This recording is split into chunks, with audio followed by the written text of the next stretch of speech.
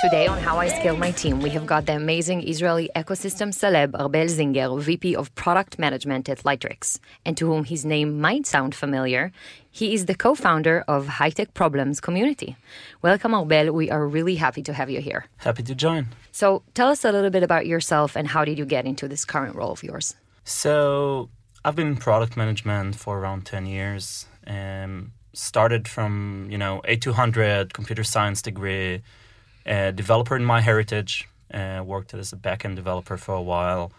My first product management job was in a company that everyone knows about now, named NSO Group, which is a business-to-government company creating surveillance tools for governments, right? After that, I went and worked in Microsoft in Israel, and I led a security suite, let's call that. And there's a bunch of different security products, and when businesses buy them, they don't just buy one. It's like you don't buy Word, right? You buy Office. So I was the product management in the suite. And I moved from there to Google, worked on 2 different products. One of them is crisis response. So what happens in a fire? What happens in an earthquake? What happens in a global pandemic, right? Oh, wow. And the other one was job seeking through Google. Like when you search for jobs near me or product manager jobs in New York, you get this really nice feature in search. I'll push everyone to look for that, right? Everyone looks for a job all the time.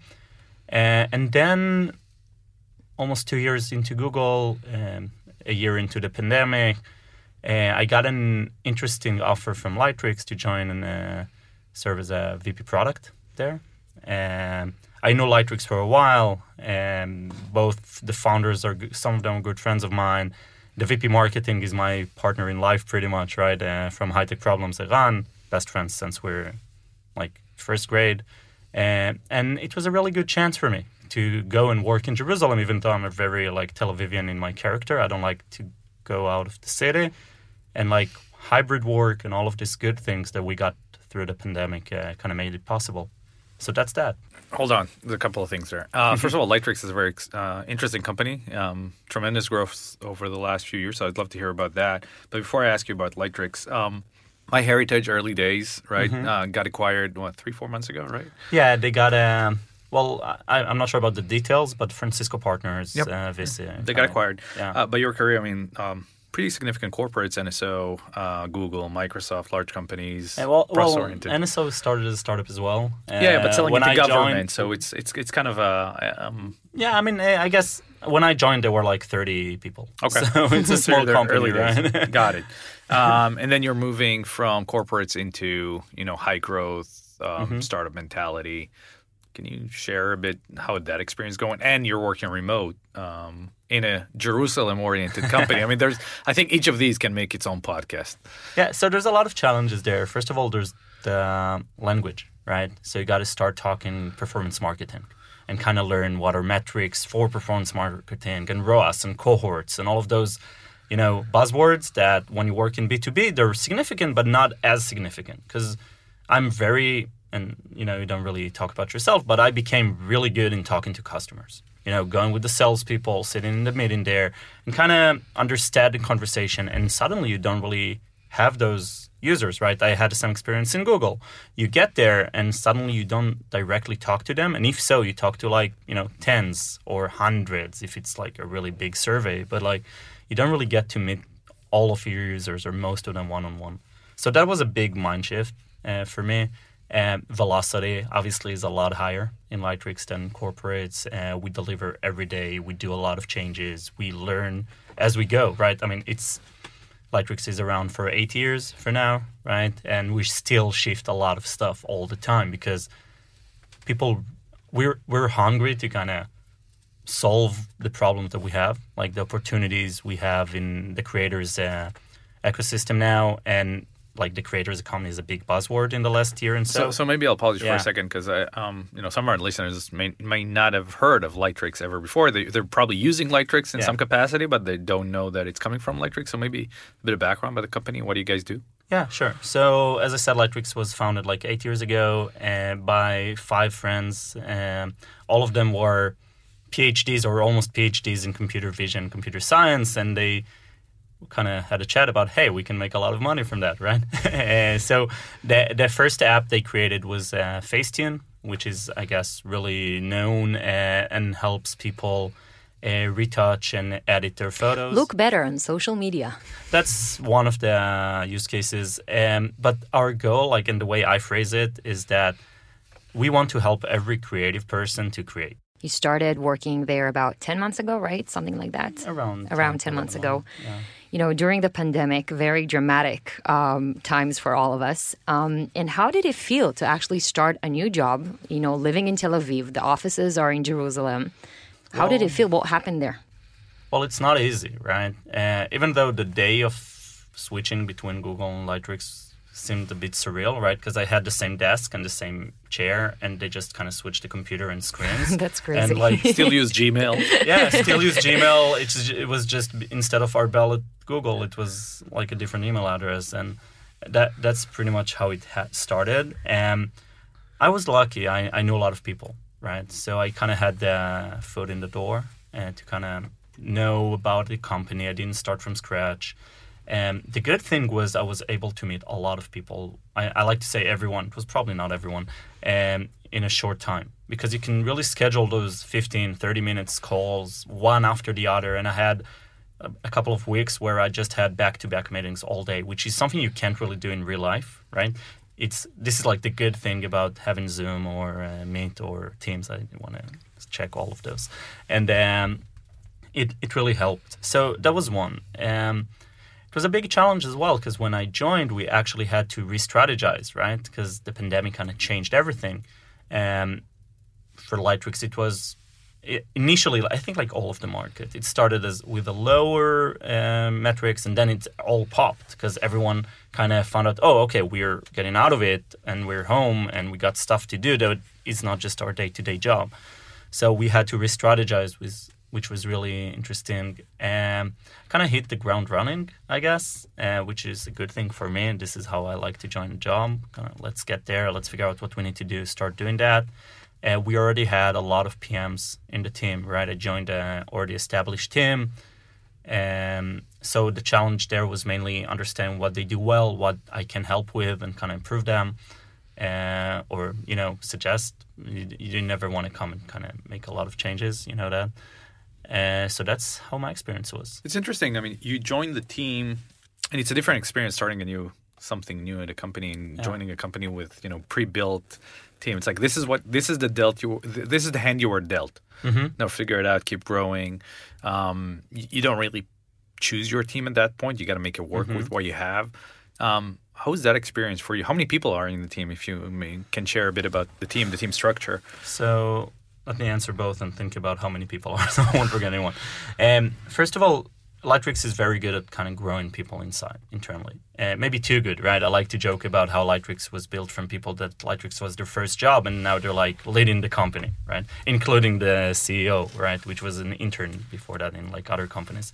And it's a pretty awesome thing because you get people starting as developers or designers and then kind of switching to product management if they want to. So all of the PMs that I had on my team started in Lightricks in a different job. So none of them had product management experience from another place. And there's around 12 to 14 PMs in Lightricks right now. And I also manage a group of user researchers and designers and a program management team as well. So there's like a lot of people in the room. And I think what happened is that we had understanding what happens in Lightricks and execution nailed. Like the people there did it excellently. They still do. They know who to talk to. They know what the processes are. They understand the product and they understand the users of the products really well. What we didn't really have is like more a methodology kind of standpoint because, they kind of had to figure it all out. And then when I came in, and a lot of other people as well, right, from different companies, we kind of brought this external knowledge or more industry knowledge, I think is the right name.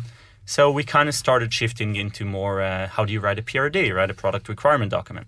And how do you do a planning session? Or even just, we started those guidance or training where we discussed with each other and did product review. And we started to bring all of those different processes, I guess, into the company. And I hired my first person pretty early as well. Again, because I thought it'll be a good thing to have this diversity in knowledge and kind of experience. It's interesting, you join a company, right, and you're coming in from an outside in, and you have your perspective based on, everyone has their career. My personal experience was you join a company, you bring in a thought process that you went through life. You saw how good people get mentored in organization, how they get praised, how they get criticized, who gets fired, how do you fire? It's like you get all this experience, and then you bring it into your new location. And you get into a new company, and most of the people were born and raised within the same ecosystem. And it's very common, and the way you're describing it, these people are experts in everything to do within whatever they did so far. But they are very challenged in understanding what happens outside their own core users using the application, because they don't even realize they need to ask themselves, what happens when my user is not using this feature that I just created? And when someone like you comes over, did that create conflicts, challenges? Did people challenge you? Why do we need to do this? Why, it worked so far. A lot of times it's successful companies. Yeah, that's a really good point, right? There's a really good culture in Lightrix of hard opinions loosely held, right? We all know what we want. And then when someone tells us something different that we agree with, we change our mind, which I think is awesome. We did get a lot of pushbacks. I still do, right?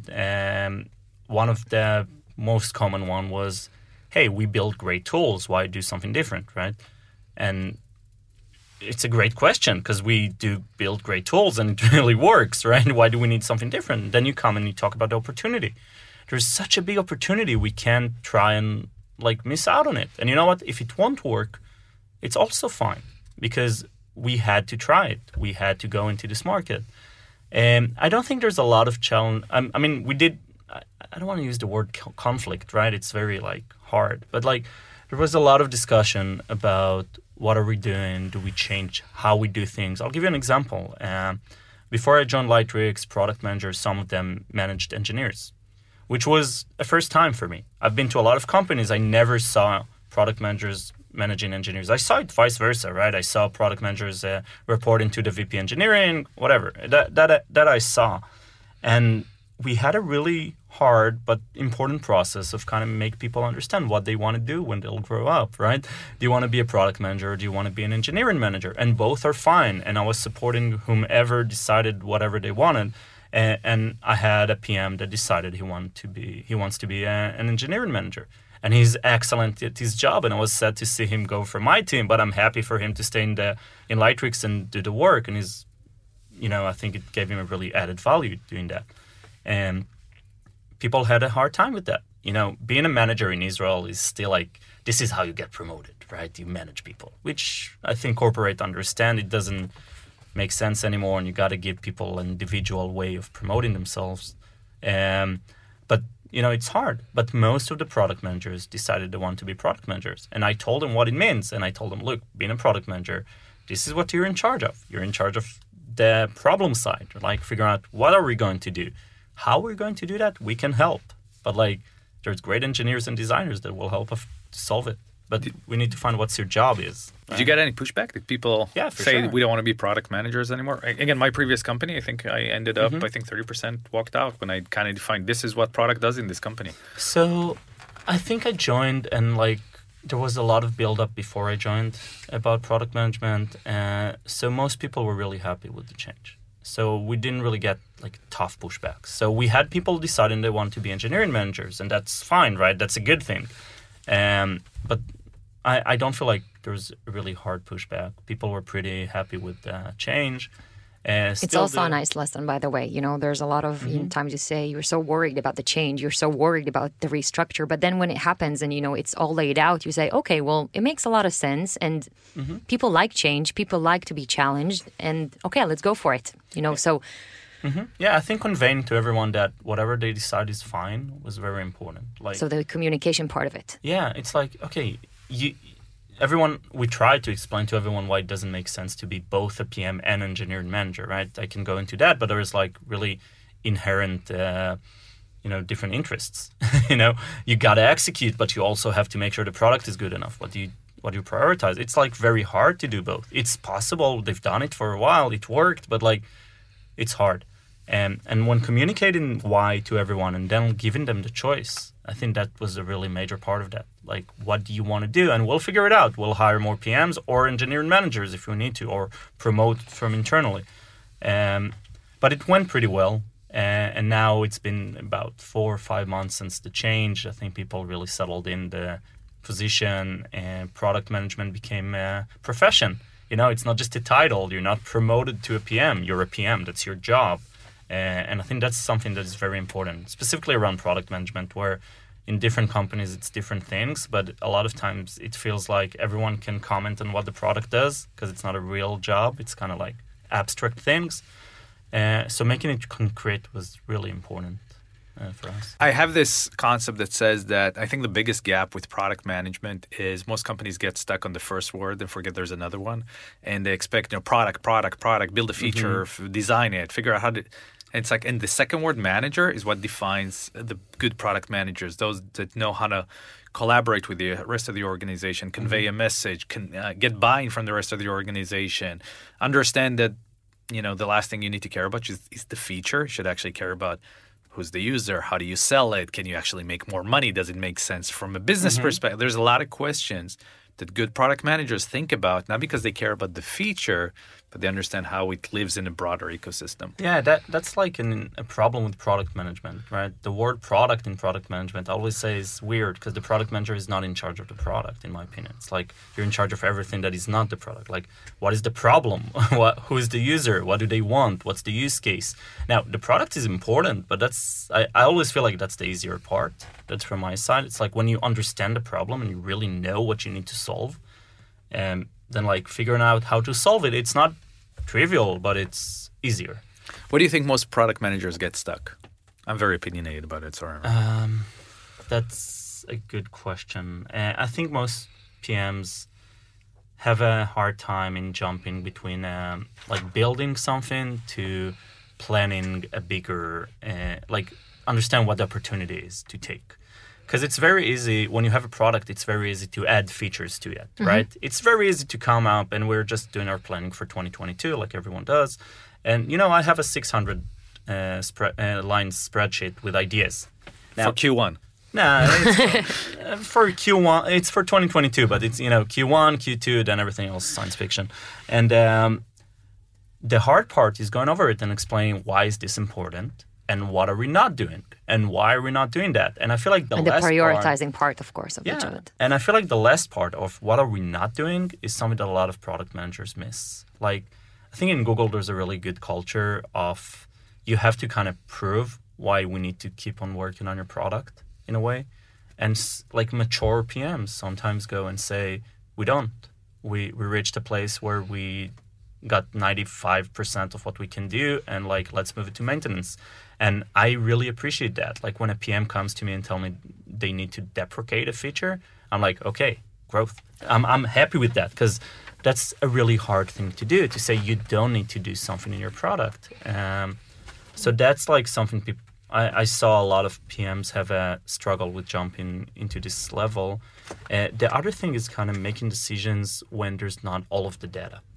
And this is, again, differentiate between junior, mid, or senior PMs, right? Like when you have a new PM, it's very easy to make decisions when you have all of the data, right? You've seen all of the data, you know the market, you already have a feature like that, very easy. What happens when you have to make a decision when you only have partial data or, and when it's a really big bet? What we're doing now in Lightrix, and I can't talk about it, is a really, really big bet. And it might crush. And someone had to make a decision to do it, and I'm happy we've made it.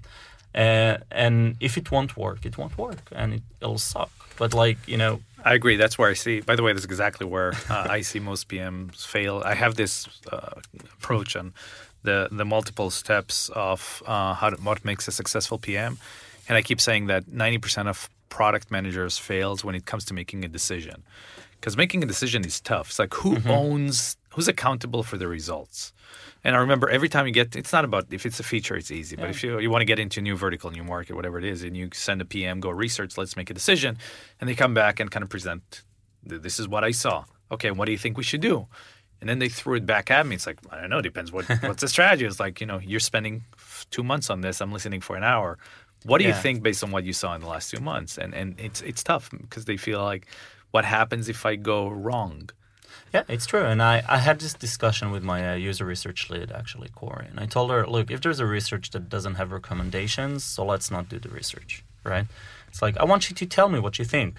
It doesn't mean you'll take the decision, right? But you're the one that knows most. Tell me, what do you think I should do?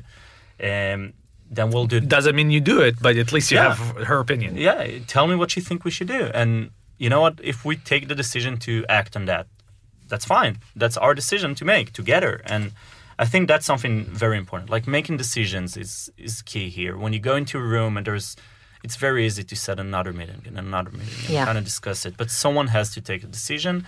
And I feel like with seniority, the less information you need to make this decision. Yep. Obviously, as long as you have all the information, make the right decision based on that, right? But this is like really rare. Most of the time, you only have partial data. As you look at your team today and all the decision restructuring you have in almost a year, right? There's a significant war over talent out there today. Some of it is FUD, some of it is real, but obviously there's always been a challenge in finding great talent. There's always scarcity when it comes to talent. Talent are looking for, companies are looking for talent for 3-4 months until they actually hire. Sometimes it's 8 or 9 months, depends on the job, and then talent stays for 2 years if you're lucky. The median in Israel is 2.5. The median overall in tech is about 1.9. Yeah, it actually dropped. Yeah. Wow. So that's a new data point. It's below 2 years. How do you find talent? How do you convince them to join Lightrix in Jerusalem? And how do you retain them? Yeah, that's a really good question. So first of all, let's talk about how do I find talent. Specifically for product management, as you said, I'm a very involved person in the community, both in product and the ecosystem, like the tech ecosystem. So I know a lot of people. I tried and helped a lot of people. A lot of people helped me during the years in finding a job or, going over CVs. And I built this network. So a lot of time I reach out to my network and ask, I'm hiring a PM for my team. And like, the brand works. I mean, really, like, if you create your own personal brand, it really helps. Like, when you go to talk in a convention, I talked in a Product X last year, which is like the biggest product management in Israel. People get to know you, and then when you approach them and try to hire them, they'll be more likely to reply. So that's like one, like, build your personal brand. This is what I do a lot. Secondly, Lightrix has really cool edge. We're one of the only B2C startups in Israel, like big B2C startups. When you think about it, there's like Facebook and Google in Israel that does B2C. There's Get, which kind of, they just went IPO, so it's bad. And there's a few others, but like not a lot of competition for us in the B2C non-gaming world, let's say that. I think we'll give you guys a little more credit. I mean, it's not because you're the only ones there. There's more and more. Yeah. 5 years ago, I would agree, but now you got Lemonade, you got Wix, you got Fiverr. It's like, all these are B2C companies. They're not startups, but they're B2C. Yeah, I'm like Lemonade, Wix. I mean, I wouldn't put them in the same place, right? It's different. I think they're fascinating companies, right? It's not, I think that they're bad, and I know a lot of PMs there, and the product in Lemonade, Gil, is awesome, and everyone should go to work for Gil as well. I'll give them a shout out. But it's a bit different, right? Our end user, when they use the apps, we want them to use the apps all the time, right? It's not a one-time create your site. It's not a one-time get an insurance. Taking back to being a manager and being a lead, needing to recruit and to hire and to retain talents at your team, how does it look for you? We're at a times where retaining and actually hiring talents is more and more challenging. And,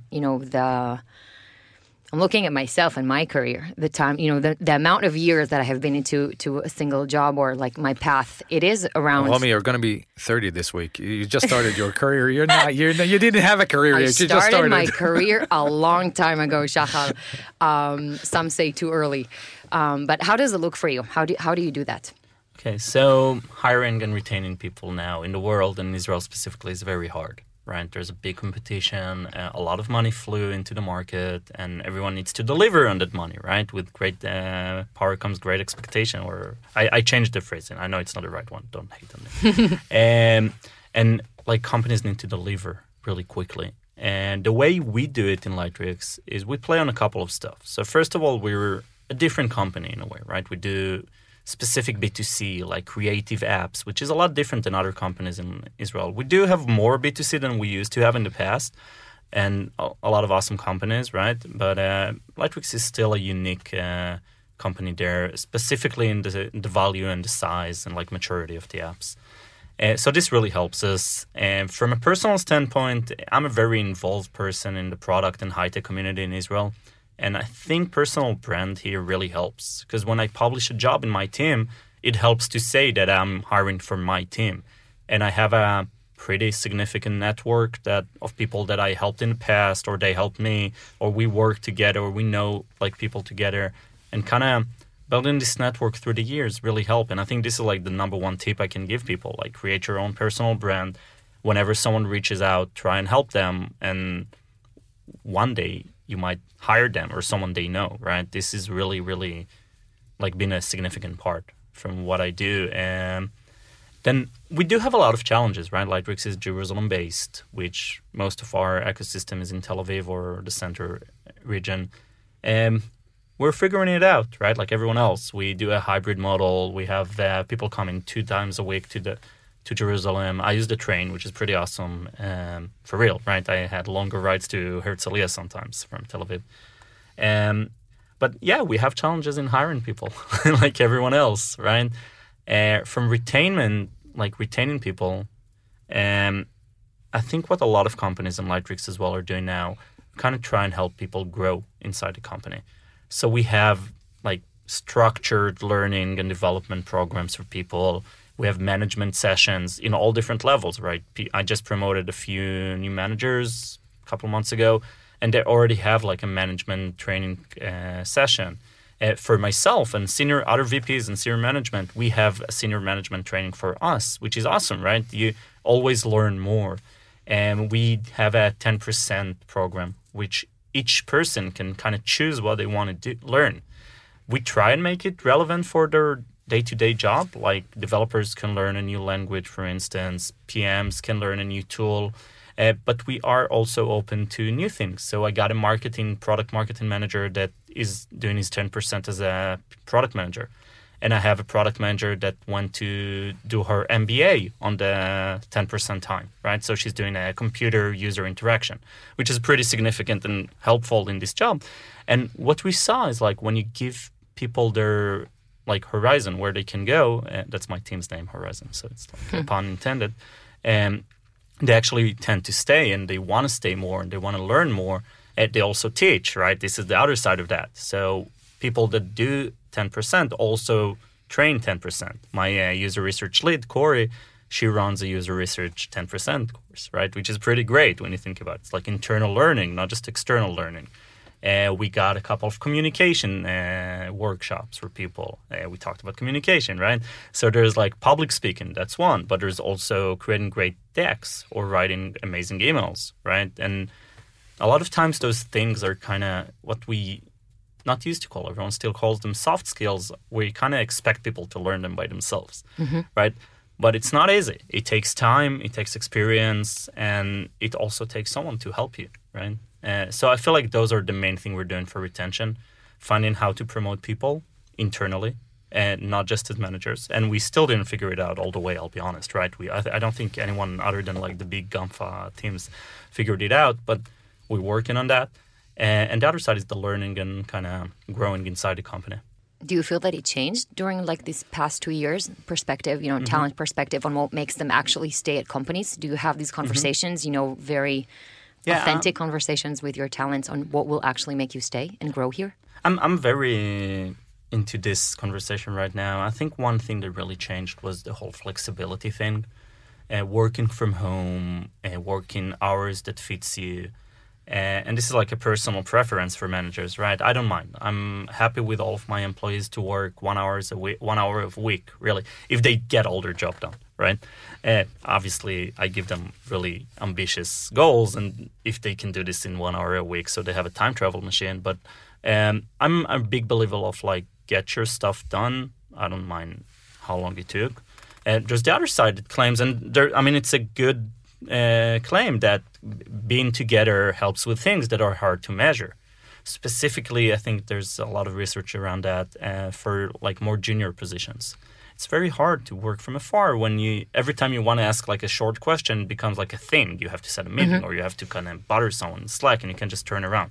So there's ups and downs for both. I think what changed a lot is around flexibility. People are used to the new flexibility. People created habits. They work out in the morning. They start to work later. They even just go for lunch outside with friends during the day, which is fine if they get their job done, right?